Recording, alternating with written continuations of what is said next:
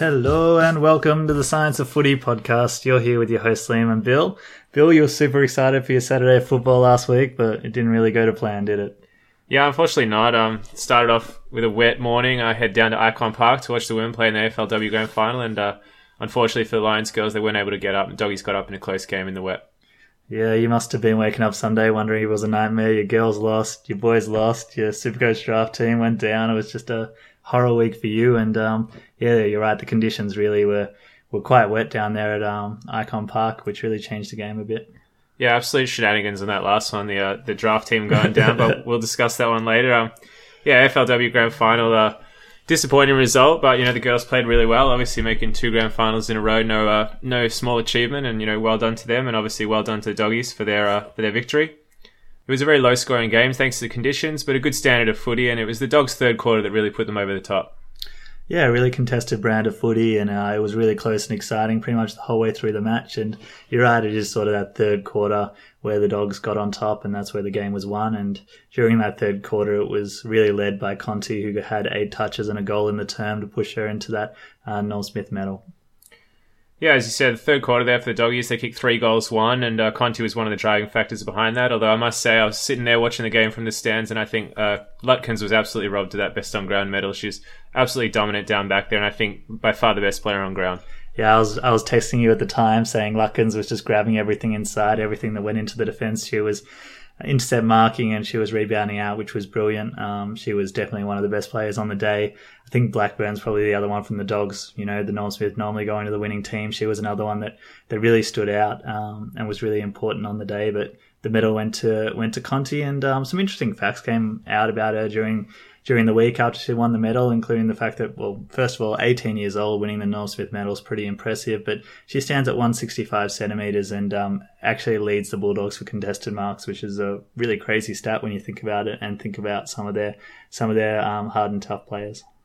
Yeah, very impressive game by her. A few other Lions who played well. Nat Exxon was all over the park, just laying tackles and racking up the touches, and Jess Wushner, we mention her pretty much every week, I think, and obviously just a really skilled football player.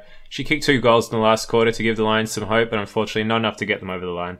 Yeah, Wushner really stepped up as a leader there for the Lions. She really was one of the only players where the game was slipping away. She was the one to stand up and sort of try and get the game back for the Lions, and she was really impressive. And yeah, you mentioned Exxon, and she was running with some of the best Dogs players through the middle all day, with Kearney for a lot of it, bits on Blackburn as well, and she managed to get the touches alongside playing that defensive role.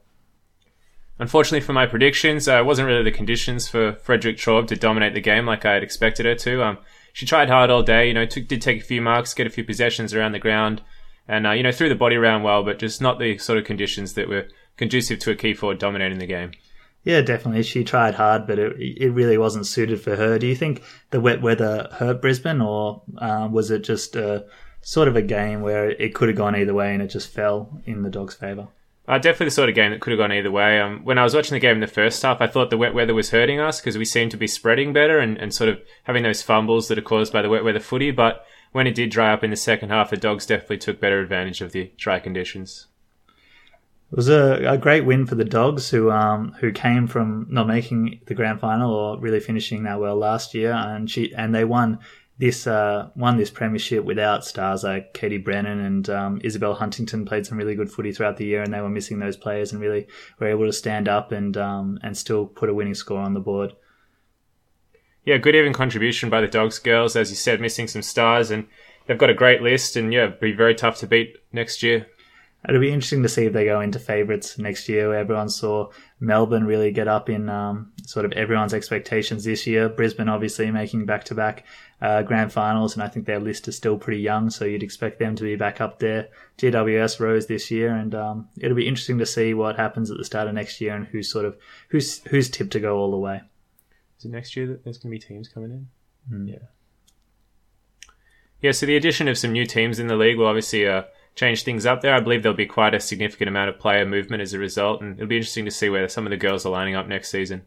Yeah, we're already seeing some movement. Is it next year that Hawthorn's coming in? Because I've already seen on their page that I think Sarah Perkins, the big Tex from Adelaide, is moving over to play for Hawthorn now. So it's an interesting get for a player who sort of had a down year, but we've seen her highs before, and she could be a marquee player over there, and it'll be interesting to see who else moves around. Another big name that's also been mentioned for a move is Bree Davey, once out of the Blues. Yeah, I've heard that. The Blues are sort of falling apart. She was a really impressive player for them in the first few games, was actually my tip for the Brownlow medal when we predicted at the start of the year, and she started on fire before she got injured, and we really saw that the Carlton's gameplay, especially out of the middle, dropped when she wasn't in the team, and they really struggled to get forward and put good entries into the 50. We've got a list here of some of the players who won some of the important awards that are given out at the end of the season. So we'll just go through and congratulate them. Courtney Gumm took out the AFLW Players MVP, which is very impressive in her debut season. Although, strangely, she didn't take out Best First Year Player. That was given to Chloe Malloy, just ahead of Gumm and Sophie Conway from the Lions.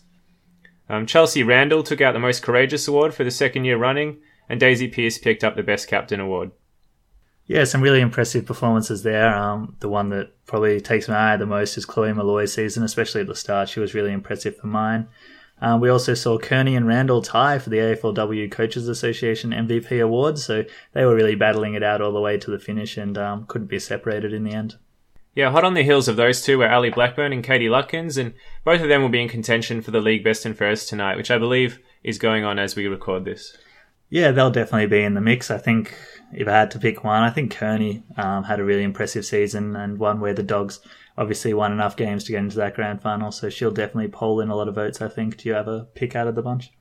Yeah, as you mentioned, it should be very tight at the top there, and there's a few who would be very deserving winners. I'm personally pulling for Katie Lutkins' victory. I think after that disappointing grand final loss and sort of, maybe you could say, being robbed of the best on ground, I would very much like to see her take out that MVP award. Yeah, super impressive on grand final day, and I think she'd be a worthy winner. She was really impressive. So what did you think of just the general state of the league this year? There's been a lot of talk about it in the media, and the low scoring was really a factor earlier in the year with the AFL stepping in and sort of trying to put zone positions on players at different times in the match. Did you think the standard was better than last year? Do you think it'll go forward next year with the extra teams? Yeah, I do think the standard was a bit better. The low scores, obviously, they're part of the fact that the girls are able to defend quite well, and obviously the short game time is going to impact the scores there.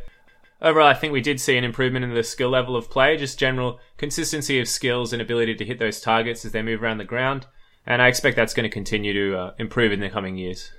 I think another thing we saw this year is young kids coming through who could potentially next year be in the top 5 or 10 in the competition. We're talking about Isabel Huntington, if she can get back from that injury. Chloe Malloy, we mentioned before, being really solid, and even just new recruits that aren't necessarily young rookies, like we talked about the Gums and those sort of players coming into the league and performing at such a level that they won league-based awards. We're going to see a lot of new players come in that will shoot directly to the top of performances over the league. Yeah, absolutely. Overall, a really great season in the women's comp, I think, and I'm very much looking forward to watching it again next year, and hopefully the Lions girls can go one better. We'll move on to the men's competition now, where we had the first round last weekend. So very exciting, starting off on the Thursday night, and we had some really good games throughout the week.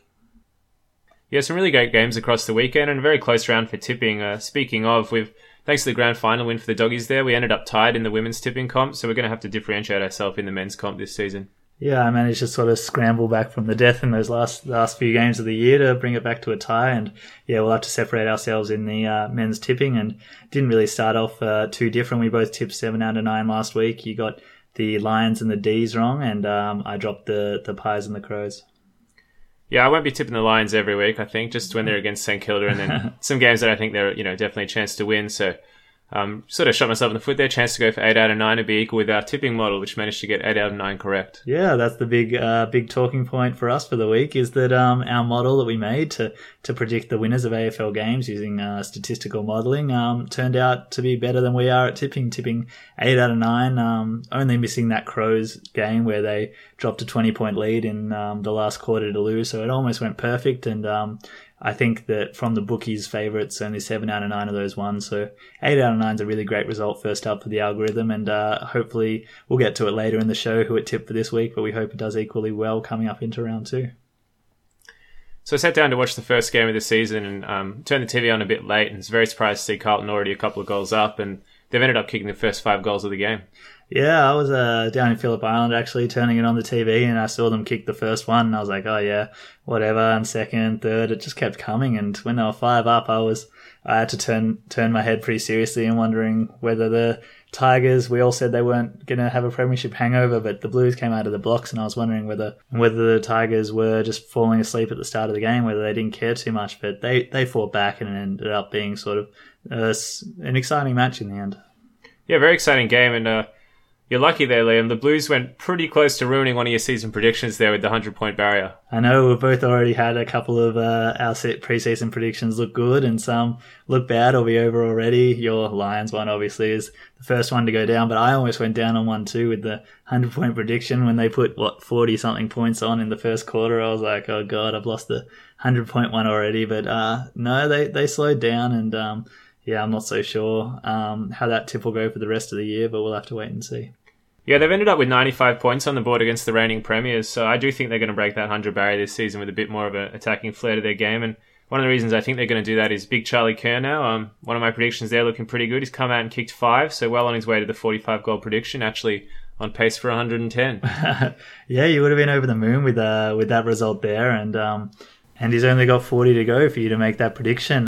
He looked super impressive, and it was sort of what everyone thought in the preseason, that he'd start coming in and tearing defences apart, being unstoppable, and he looked really, really good.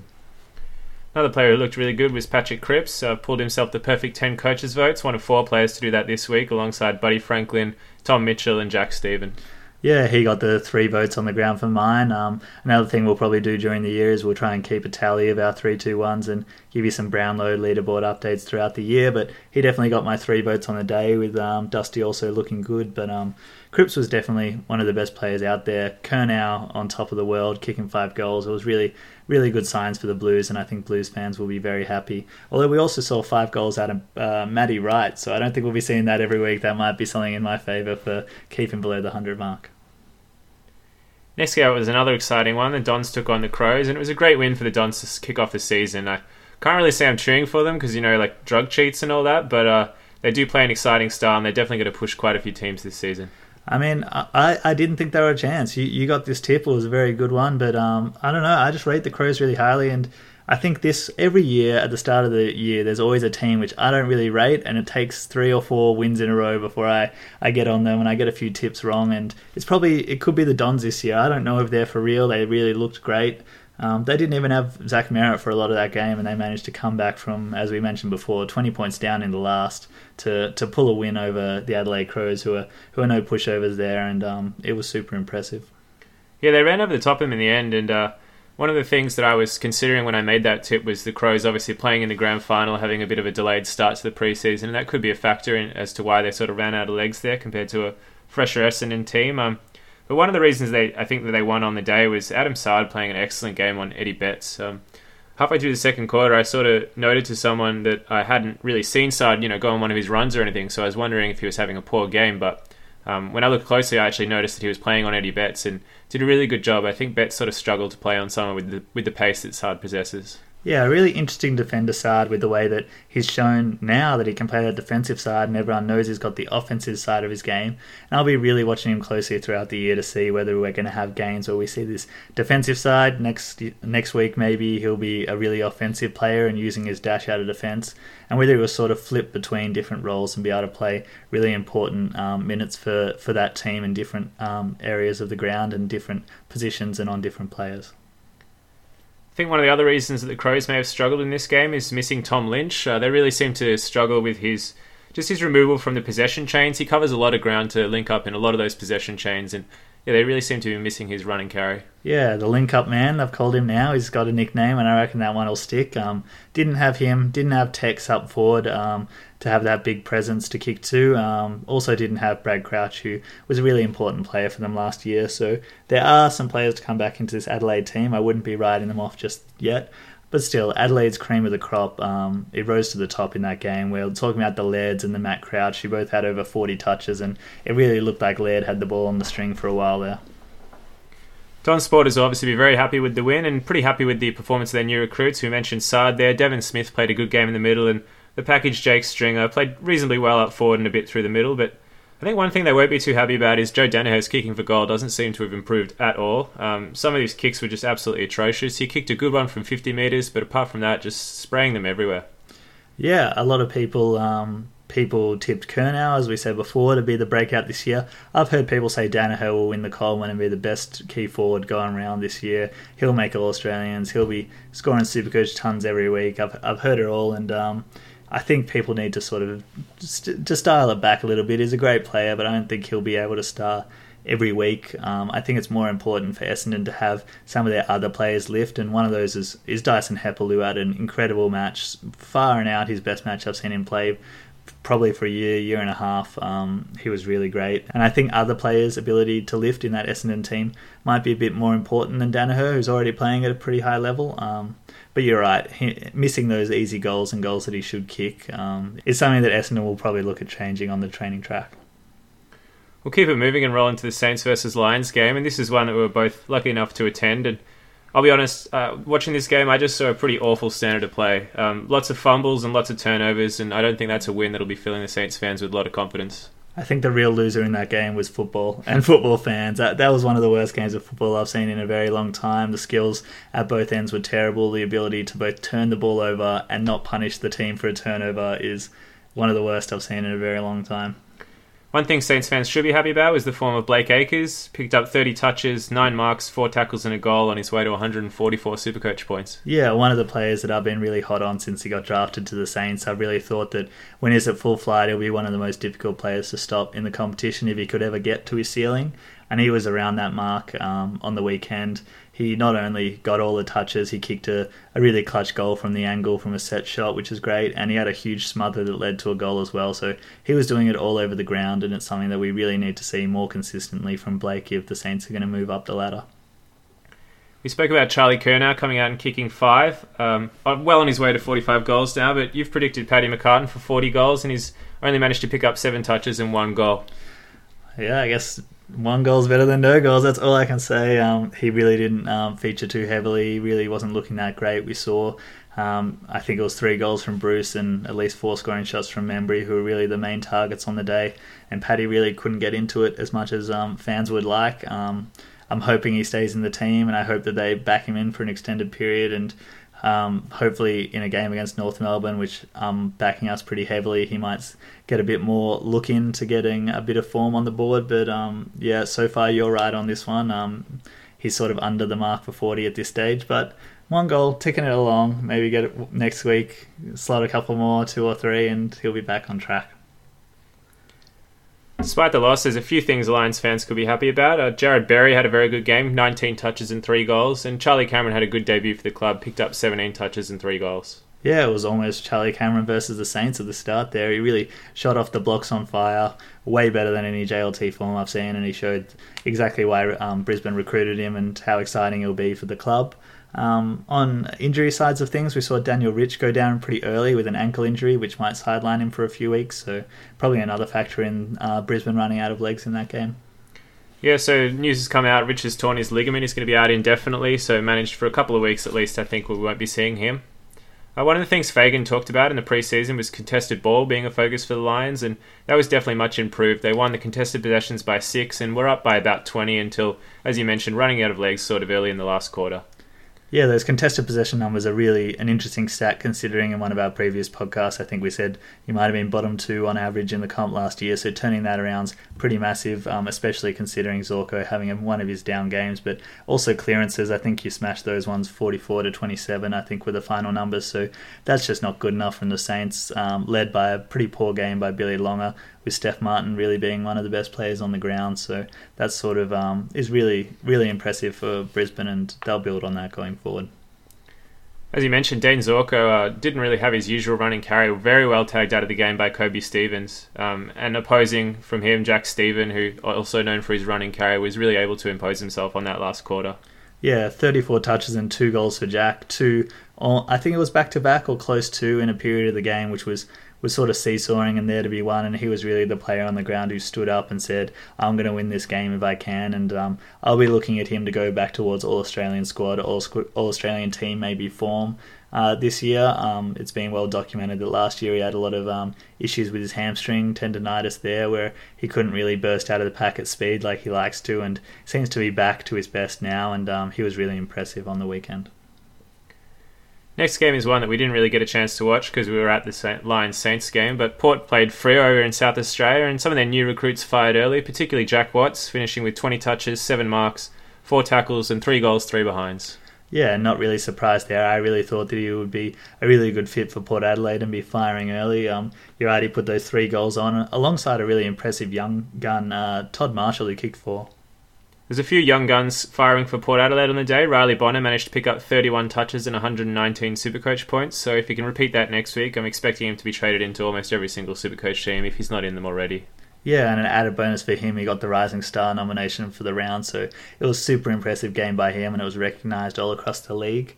Another great younger player for them is Dougal Howard in the back line. Unbelievable, 22 spoils. I think that's an AFL record, and I looked at the stats and saw that he turned up in Supercoach as well, a 107, and did it off 9 or 10 touches and not a lot else. He just did it all by spoils, so that's something we won't see very often. Yeah, I believe he did break the record there. Mostly good news for Port. Unfortunately, some bad news. Paddy Ryder's now going to be out for 6 weeks. Done an ankle injury. Yeah, ankle, Achilles, around that area. I don't really know what the issue is and whether that's been confirmed. But yeah, 6 weeks or so out for Ryder. And it's sort of an interesting thing that happened considering the story that came out during the week. Have you heard about his home invasion? I did not. Apparently what happened was that he was asleep in his house and 3 robbers came in, broke into his house. Paddy Ryder and his brother jump up, chase them out of the house, get in their car, chase these guys in a high-speed car chase. They crash their car and go on foot, and Paddy Ryder chases one of these guys, tackles him, drags him into his car, and drives him back to his house and waits for the cops. It sounds like something from a movie. This actually happened. Wow. And it's just, everyone's wondering, how hard did he chase this guy? Did he hurt his ankle / Achilles? Did it cost Port Adelaide 6 weeks with no ruckman because they don't have a backup? They traded Lob away. They really don't have anyone else there. It'll be Westhoff rucking number 1, I guess. And yeah, just an unbelievable series of events. Yeah, crazy. I'd be hoping for Ryder's sake that, the ankle injury didn't come from that. But Port will be looking into that one, I think. Yeah, definitely. And just the other thing I have noted down from this game is that I talked a lot last week. I think it was one of my, things I was looking forward to this week. It was the Fife v Rocky show, 2 of the best in the comp. Fife turned out about a 75 Supercoach, and Rocky didn't get near it with a 55, and they were both pretty average on the day. I really just put the Moz on them, I reckon. Yeah, disappointing games from both of them. It'll be interesting to see with Robbie Gray coming back in the team next week if Rockcliffe is sort of moved into a more inside midfield role, and that's generally where he's going to score his points. But as you mentioned, a bit of a disappointing game for him and a disappointing start to Nat Fife, who was looking primed for a big year. Yeah, and Supercoaches just watch out on the Don Barry. A lot of people have him on the bench with Robbie Gray coming back in. I'm hoping he keeps his spot because he's in my side.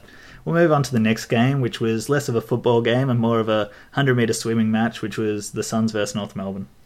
Yeah, this one was played at an absolute bath up north. Terrible fixturing, I think, by the AFL to schedule a game up in Cairns. Yeah, Gold Coast can't play at their stadium because of the Commonwealth Games for the first, 6 or 10 rounds. So they're trying to find any stadium around the league which can hold them. And they've gone to Cairns for this one. And it was actually crazy scenes looking at all the photos and videos of how wet the ground was. And I really don't know how much we can draw out of this match for how good either team is because, we saw, a 40 to 50 odd scoreline and just a lot of tackles and not many marks. I think North Melbourne had 20 marks for the day. You're never going to see that again. I don't know what to make of this game at all. Very good game for the ruckman. Jared Witts took full advantage, had 25 touches, 21 of which were kicks, took 4 marks, 34 hitouts and 5 tackles. And now that Paddy Ryder's gone down, I was pumping him up as my Supercoach choice last week. I think I'm maybe going to be considering the Ryder to Witts trade. Yeah, very interesting one. During the JLT, we saw that Nichols came back into the team to ruck. They played both of them at the same time, and we've seen Nichols be that number 1 ruck at Gold Coast before for a while, so they obviously like him down there, and I didn't know whether Witts would even be number 1 ruck choice, but he put all those thoughts to bed on the weekend. He was potentially the best player on the ground on the day, and really stepped up against what is a quality ruckman in Goldstein. Good game for the ruckman, but not so much for the key position forwards. Tom Lynch and Ben Brown kicking 0 goals and 1 behind between them. Won't see that too often. Yeah, definitely something we won't see often, and not really surprising considering how much rain was there.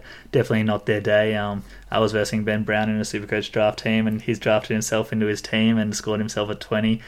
He still got the win over me though, but that almost dragged me over the line. Just one interesting thing from that match is I'm just watching Gold Coast so closely to see who's going to stand up without Ablett and be the king in the middle for them. Who's going to be the one that they're going to go to get all those clearances and all those touches out of the centre. We sort of saw a few players, like I think Took Miller was really one of the most interesting ones to stand up on the day and sort of do a lot of that clearance work.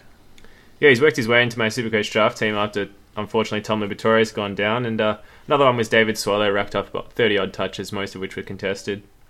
Yeah, they'll definitely be hoping that Swallow can pull together an injury-free year. That'll go a long way to filling that hole. Another player we saw was Aaron Young play a really great game for his first outfit in the Gold Coast colours.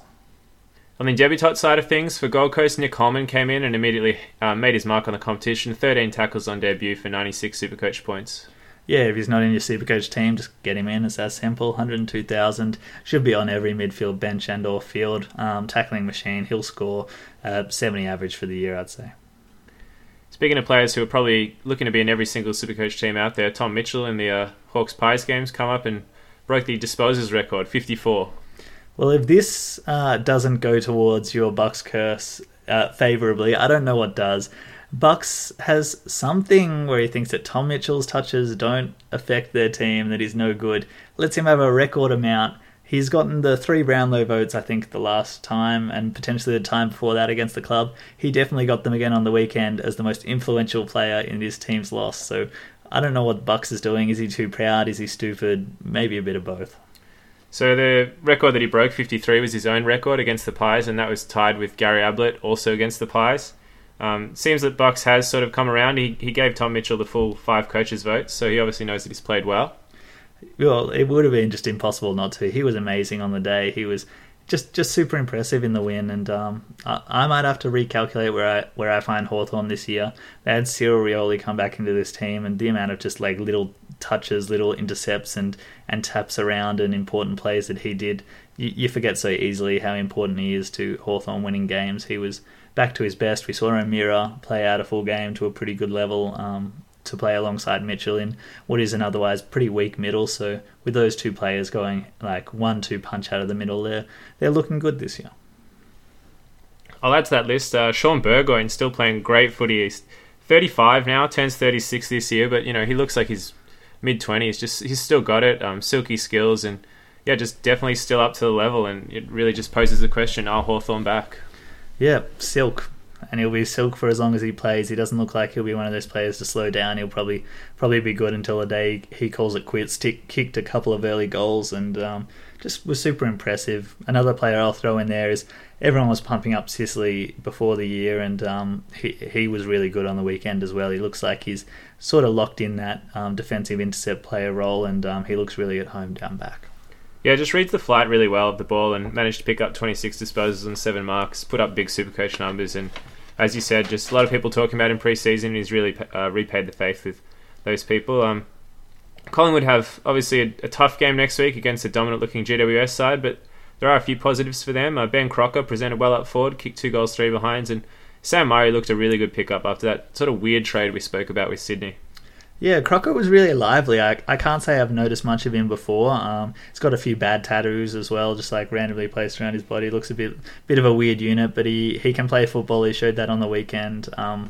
Murray, he was really impressive. His dash and his ability to take the game on. He's a player with no fear, and I expect him to be a really good player for Collingwood this year. The exact type of player they need coming out of the back line.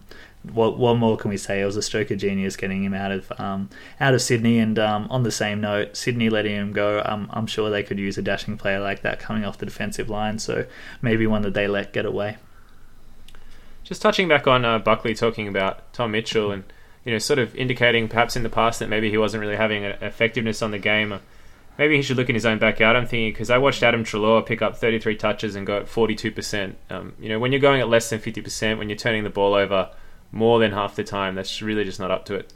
I actually heard people say, I want to put Sicily in my Supercoach team because Adam Treloar will bomb it into the forward 50 at will to Sicily. He'll be floating around and Treloar will not look and just kick it in the air in Sicily. And it's exactly what happened. It's amazing that people can say that about, Treloar's a great midfielder. He can find the footy, but you're right. On the weekend, he just didn't use it well at all. We'll keep it moving, and the next game was GWS versus the Doggies, a 82-point trouncing, and just a horrid day for the Dogs, and only the big loss, but as I mentioned before, unfortunately, Tom Liberatore doing a second ACL, this time on his good knee. Yeah, just terrible news for Libra and the Dogs. He was probably their most exciting player through the JLT series. He was back to attending the most centre bounces for the club, which is only a thing that he did in his really impressive premiership year. So he was back to looking like his best, and for him to do his ACL, is it the same knee that he did on last time? Different knee, unfortunately, so he's now done an ACL on both knees. Yeah, it's just a terrible, terrible thing to happen. I think they've also come out during the week and said that Smith, who wasn't chosen in the side, has done injury as well and will miss over a month. We've already got Adams and Morris. They're playing Easton Wood as a forward, even though their backline's decimated. I just can't buy into the Dogs at all at the moment. Yeah, very disappointing start to the season by the Dogs. One of the things that was, I think, probably most disappointing from Bevo's point of view is they trailed the disposals by 90 and still lost the tackle count by 5, which is just not up to it. Yeah, it really isn't. It shows a lack of, well, first of all, a lack of people in the midfield who can play that role, like Libba can, doing that tackling, hard contested footy, but also just the desire isn't there. Another thing that we see coming out of the Dogs coaching tables is they don't trust Tom Boyd or Josh Shaki to be in the best 22 at the moment. Yeah, if you'd have said to a Dog supporter a couple of years ago they'd have a number 1 draft pick key position forward and a number 2 draft pick key position forward on their list, they'd be very surprised. And then if you told them they'd be going into round 1 and hadn't selected either of them in the best 22, they'd tell you that you're crazy. Yeah, it's pretty unbelievable, especially because they went with, Tim English, who's a young ruckman, to sort of go in that team as alongside your roughheads doing the ruck work. When in the past they've chosen forwards like Tom Boyd and they've been training Shaki down there. So pretty much Tim English is getting the nod over some of these boys. Really just shows that either they're not up to it or the coaching staff are going down a path that's a bit unusual down there. But this is not to take away anything from GWS. They looked really on top of everything on the day. They had their best players were outstanding and they just looked really good. Yeah, as bleak things are looking for the Doggies at the moment, they're equally as bright for the Giants. Their stars looked absolutely primed for a huge season. Caniglio, 32 touches, 2 goals. Green, 25 and 4. Kelly, 29 and 2. Cameron, 18 and 6. The list goes on. There's just obviously stars on every line. Stars still on the sidelines like Tom Scully, waiting to come back in. And yeah, just really scary for the competition how good these boys are looking. Yeah, talk about a game that's hard to pick a 3, 2 and 1 in the Brownlow just because GWS had so many players who performed. I know, Caniglio was just incredible. Cameron kicking 6. Green was all over the ground. It's just there's too many players there to pick from. Their elite players are just out and above what we saw from any other club this weekend, and it's just making me wonder whether this, 80-point loss in the end is something that's on the Dogs, or is it something that's coming out of GWS, and we'll see that from them week in, week out for a while. Dogs will have a chance to prove themselves next week against the Eagles. Very important game. Obviously, both sides coming off a round 1 loss, and loser could probably find themselves on the slide for the rest of the year, I think.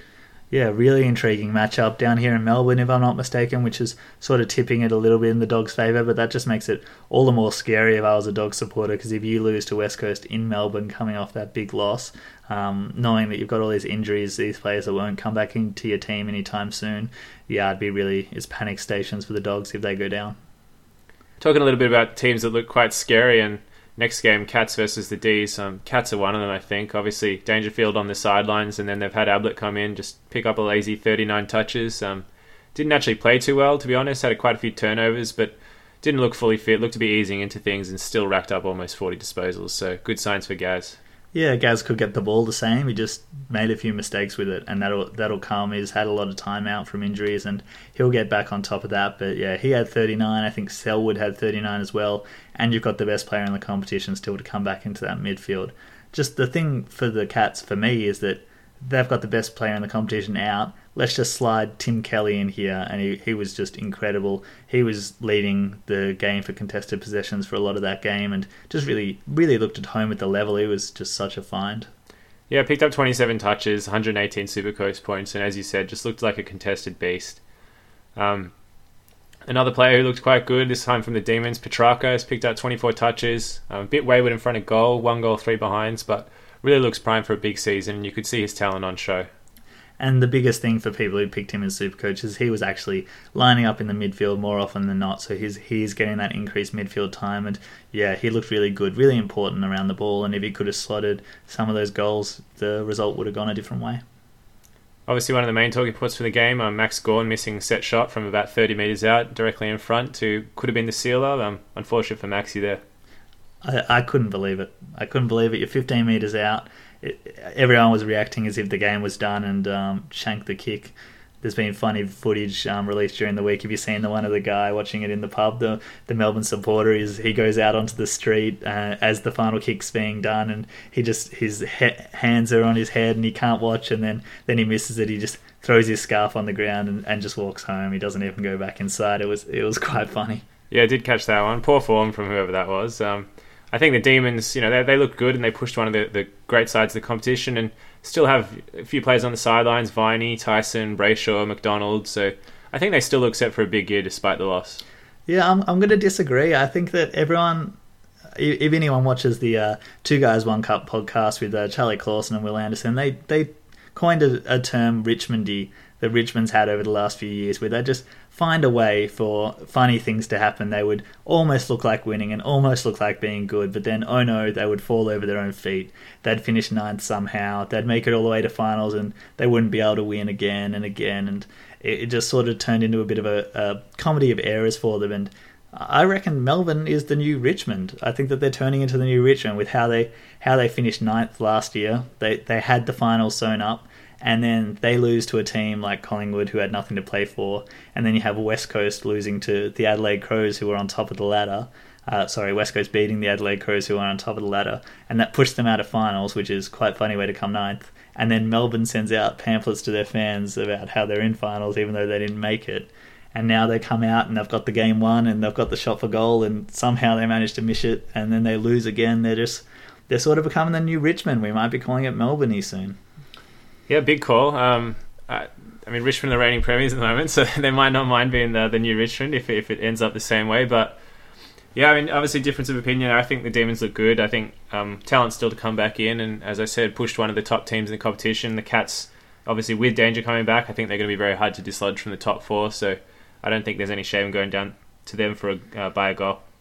And I think one thing that's in the Demons' favour is, despite missing that goal, Max Gawn looked great on the day. He looked back to his best. He will be the best ruckman in the competition this year. I expect him, barring injury, to be All-Australian and highest Supercoach averager and all of those sort of factors. Do you agree with that one?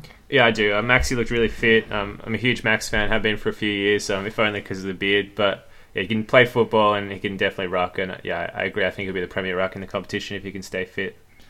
On the Geelong side of things, they seem to be ageless. They seem to...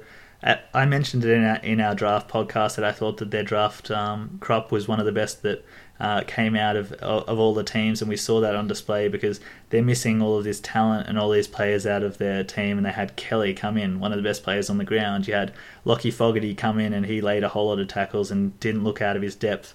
You got players like Jake Kolodjasny. He was impressive on the weekend for mine. He was just really good out of a defence that has lost players like Enright and Mackie over the last few years. He looked like he'll be a mainstay in defence for a long time, and just their recruiting really shines through and is why that they've stayed at the top for so many years. Yeah, and another one you can add to that list, Sava Radaglia came in, played a really good game as well, kicked a few goals and competed well. So, as you mentioned, a bumper draft crop for the Cats, and yeah, they just look like being in the top four again, so perhaps the equalisation is not really working for the AFL. Yeah, Radaglia is a really interesting one. I think the commentators said some crazy stat like he's only played 40 games of AFL in his life before he got drafted. he was coming to the game really late. I think Fijian origins, if I'm not mistaken. But he's one of the biggest beasts I've seen play footy in a long time. Just talk about a specimen and how strong he looks. He was amazing, and he had the ball on a string leading from the forward line in that first quarter. And I was just like, who is this guy? Who is he? Is he a new recruit? I think he's been on the list 1 year maybe. Before he's come in and gotten this game, and he could be someone that could line up. They've always been looking for a 1-2 punch with Hawkins, someone to take a few, crash the packs, take a little bit of the heat off him, and I could see Ratugolea playing some more games. Yeah, he played really well. If we're talking about big units coming out of the forward line with the ball on a string, though, I think it's time to segue into the last game, which was the Buddy Show at the new Optus Stadium. He set the goal kicking record at 8 for Josh Kennedy to hunt, and it could take him a while to catch that because Buddy just looked absolutely brilliant. 31 years old. He's just never going to get, key forwards, we assume that they'll drop. We'll assume players like Buddy, who rely on their athleticism, will just, as they get older, they just won't be able to perform. But 8 goals, he was unstoppable, and look, he'll probably win the Coleman again at this rate. Yeah, he looked great. Looked a bit leaner and fitter than he did last season, so looked to see him improve on a season that ended up seeing him win the Coleman medal. And yeah, 21 touches, 9 marks, 4 tackles, 8 goals, and he's putting himself on track to finish as the greatest of all time when we're talking about specifically key position forwards. Yeah, unbelievable. While we're talking about goals, Parker's bicycle kick, we might have seen goal of the year already. It's round 1. Yeah, Parker looks primed for a big year, and yeah, freakish goal. He's put that one over the head. I think Jeremy Cameron's attempted that a few times, never really got onto it to put it through the big sticks, but yeah, Parker showed him how it's done. Another thing from this game is just that Eagles gave a good fight against the Swans. Everyone's really high on the Swans and dropping on the Eagles, and they didn't look too bad. No, they didn't look too bad. I caught the second half of this game. In my opinion, they got a bit of the hometown umpiring to sort of keep them in the game at the end there, but they definitely looked good, and there was definitely that point in the game where the Swans looked like they were going to run away with it, but Eagles definitely fought hard to stay in the game, and a big part of that was Nick Natanui coming back into the side, and he's just still a key for the Eagles, playing limited game time, but still able to impose himself on the contest and just sort of will himself to win those important balls and have a shot. I think he kicked an important goal, or at least went close to it, and yeah, he's definitely just a big key factor in whether the West Coast Eagles are going to have a good season or not. Yeah, 12 touches, 1 goal, and 33 hit-outs. If you told me, a month or two ago that Nick Nat would come in round 1 and get those stats, as a West Coast fan, you'd be over the moon. They're pretty good statistics for a ruckman. He's coming out and he's still getting 33 hit-outs for the game. He looked really impressive. From what we heard was he was done. I heard that people came out and said he'll never get back to his best. He won't play good footy this year. He's close to being cooked, and people say Jack Watts was the better pick in the end, but he came out and he played well. Yeah, played very well. So very limited game time. He was coming on for 5 minutes and then spending 5 minutes on the bench, coming on for 5 minutes, spending 5 minutes on the bench, and then as the second half came in and the Eagles found themselves down, they sort of left him on there for a bit longer and got him to work into it. But as you mentioned, he looked very impressive. Good stats, even for a full game, to be honest, but he's done that off probably about 60 to 70% game time in the end, so very impressive for Nick Nat. For people playing the Supercoach, if you're in a draft league, I'd be happy to go for him, but I wouldn't be touching him in your Classic just because I'm not so sure that he won't need rests here and there, and if you're going to be missing ruckman for a week where we don't have a lot of cover on the bench, I think it's a bit of a risky move. I'd love to see him back to his best and pumping out big scores every week, but it's a wait and see for me. It's just one game, and we know that he won't have the best fitness base, and I think that once Barty comes back, we might see a little bit of Lysette main rock for a while. Yeah, definitely agree. Not sure that Nick Nat's a great pick in the Classic Supercoach, but going back to Lance Franklin, he looks like he is a good pick in Classic Supercoach this season. I traded into my team at the last minute, and he's rewarded me with a big, I think it was a 175, 180 points. Yeah, one that I'm ruling missing. I sort of went the Heaney over him, and Heaney punched out a 105, and I expect Heaney to be top 2 or 3 forwards come the end of the year, so I guess you can't rue that too badly, but looks like Buddy's going to be one to jump at the start of the year. His prize is going to be really on the rise and hard to get into your team come later in the year, so those people that started with him will definitely be quite happy with the choice, and he looks great. How did the rest of your team go week 1, Supercoach? Did you perform the way you liked? I've had a bit of bad luck, unfortunately, week 1 of Supercoach. Paddy Ryder gone down 6 weeks, so going to have to pull the trigger on a trade there, and One of my sort of point of differences didn't really pay off. Dane Zorko, as we mentioned before, getting well tagged out of the game by Kobe Stevens, only picked up about 30 points. So pretty disappointing. Team overall did pretty well. I think still finishing in the top 20%, but there's a few worries there for me. Yeah, I ended up going pretty well. I think I scored about a 2360 around there, sitting about 4,000th overall. But my bench choices sucked. I had Kelly on my bench, score a 118. I had Norton over Finlayson, and Norton scored a 25, and had Tom Mitchell in the team, which is great, but didn't put the captain on him. I could have been looking at a really big score there, but yeah, the players are in the team at the moment. I think Tom Mitchell's the one that you have to make sure you have in there. He's a superstar, especially if you went with the no Dangerfield path. We'll wrap up our run one talk now. Liam, have you got a talking point of the week? Talking point of the week, I think, would be pretty much the Dogs versus GWS factor, where the Dogs looked so poor and GWS looked so good, and I'll need another week to see which one's really the case. I was hot on the Dogs before the year, and now I can't be as hot, and what that means is one of the spots in my top 8 that I had penciled in for the Dogs is now open, and I see a lot of teams around that mark. Even my team, St Kilda, potentially will be licking their lips saying, here's a really good chance for me. Hawthorn as well around that mark, and Essendon as well, I had around the same. There'll be a lot of teams who will be looking at that dog spot and being like, we're a better chance now than we were before. What about you? I've got a talking point, and I'm pretty fired up about this one. My talking point for the week is BT on live television picking on these esports blokes. Don't know if you saw this. Yeah, I don't know what's wrong with BT. He just puts his foot in his mouth all the time, and just people need to just get over him. Absolute flog for mine. So he's got on live TV, and Essendon is sponsoring this esports team. Esports being online video games, not something that I'm too well versed in. Don't really play them myself, but I do know it's a very big growth industry, and a lot of money in that industry. And BT's got these blokes on live TV and just having a go at them, sort of ripping into them quite a bit. As I mentioned, I don't really know a lot about esports or video games in general, but comments on Facebook have informed me that one of the blokes he was having a go at, standing on the left when he was having a go at them, actually earned $1.5 million last year playing in these leagues, which is more than any AFL player. And here's BT, so he's obviously elite, in his own competition, and here's BT, having a go at him, sort of just ripping into him on live TV, and just, I think, terrible look for the game, terrible look for BT, and just really highlighting just what an absolute wanker he is. There are just so many things wrong with this situation. First of all, these are esports people who are affiliated to an AFL club, and he's ripping into people affiliated with an AFL club, which is not on. He's calling them out for the way they look and how they are. He was saying, you guys don't look like, you should be talked about AFL because you don't look like you got the bodies for it. All these things, saying that all I know about what you do is you press left and right. So he's demeaning their skills and what they do. It'd be the same as if an AFL player went overseas and someone's like, oh, you're not a real athlete, you're just like hurting people, so that's all you do. It's pretty much the same thing. It's just really just unacceptable, and it's another BT putting his foot in his mouth. All right, we'll keep moving, and we'll run through some tips for next round. As we mentioned before, our model's gone 8 out of 9, and we've both gone 7 out of 9 for the first week. So looking to catch up some ground on the model this week. Run through the model tips, and it's gone with the favourites this week. It's gone Crows, Saints, Blues, GWS, D's, Dons, Dogs, Swans, Cats. As I said, all the favourites.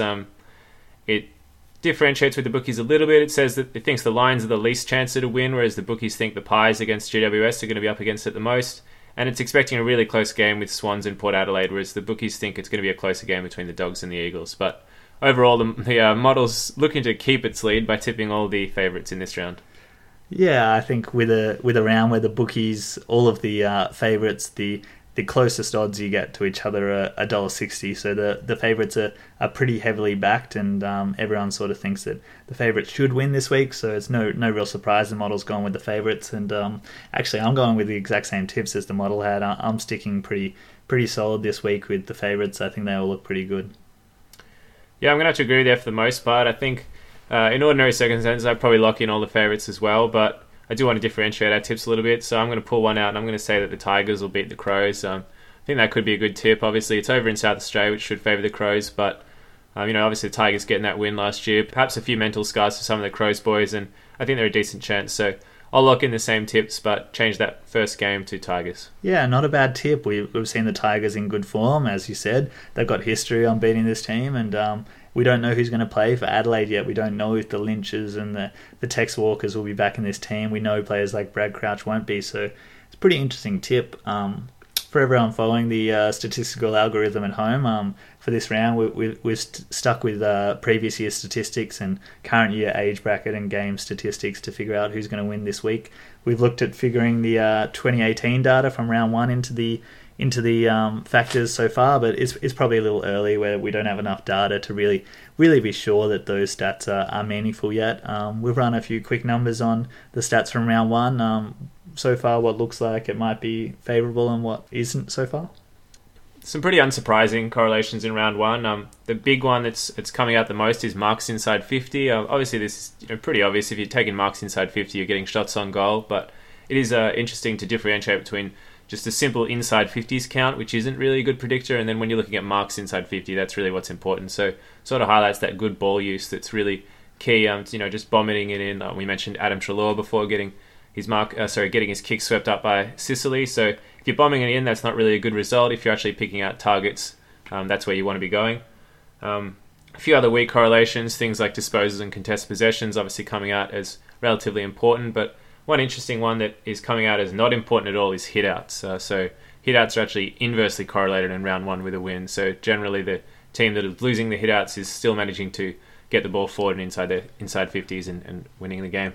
Yeah, it's a very interesting stat. Obviously, it's thrown out a bit from the round one factors like Ryder went down hurt and Port would still win that game even though they've got less lights in the ruck. So obviously thrown it a bit, but it might be a sign of the times that we see a lot of coaches saying the rucks aren't important. We don't need to play a ruckman. We don't need to win the hitouts.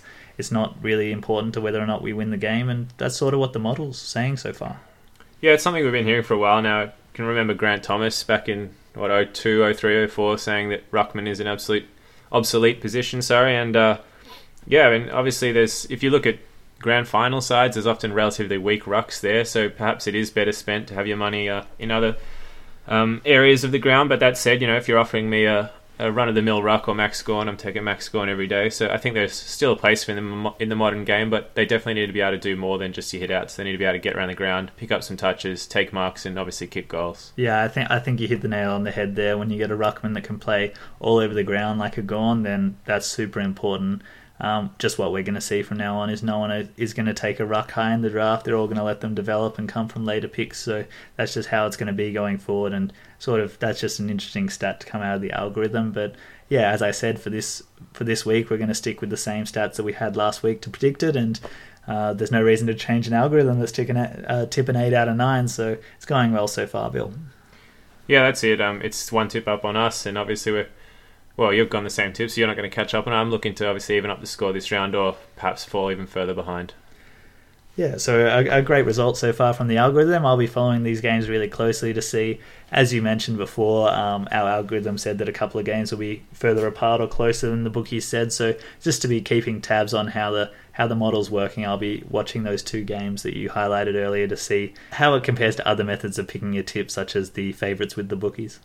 All right, that's all we've got time for this week. Thanks for joining us on the Science of Footy podcast, and obviously we'll be back next week with a few more tips, some more talk about round two once that's in the books, and hopefully some more predictions for the rest of the year.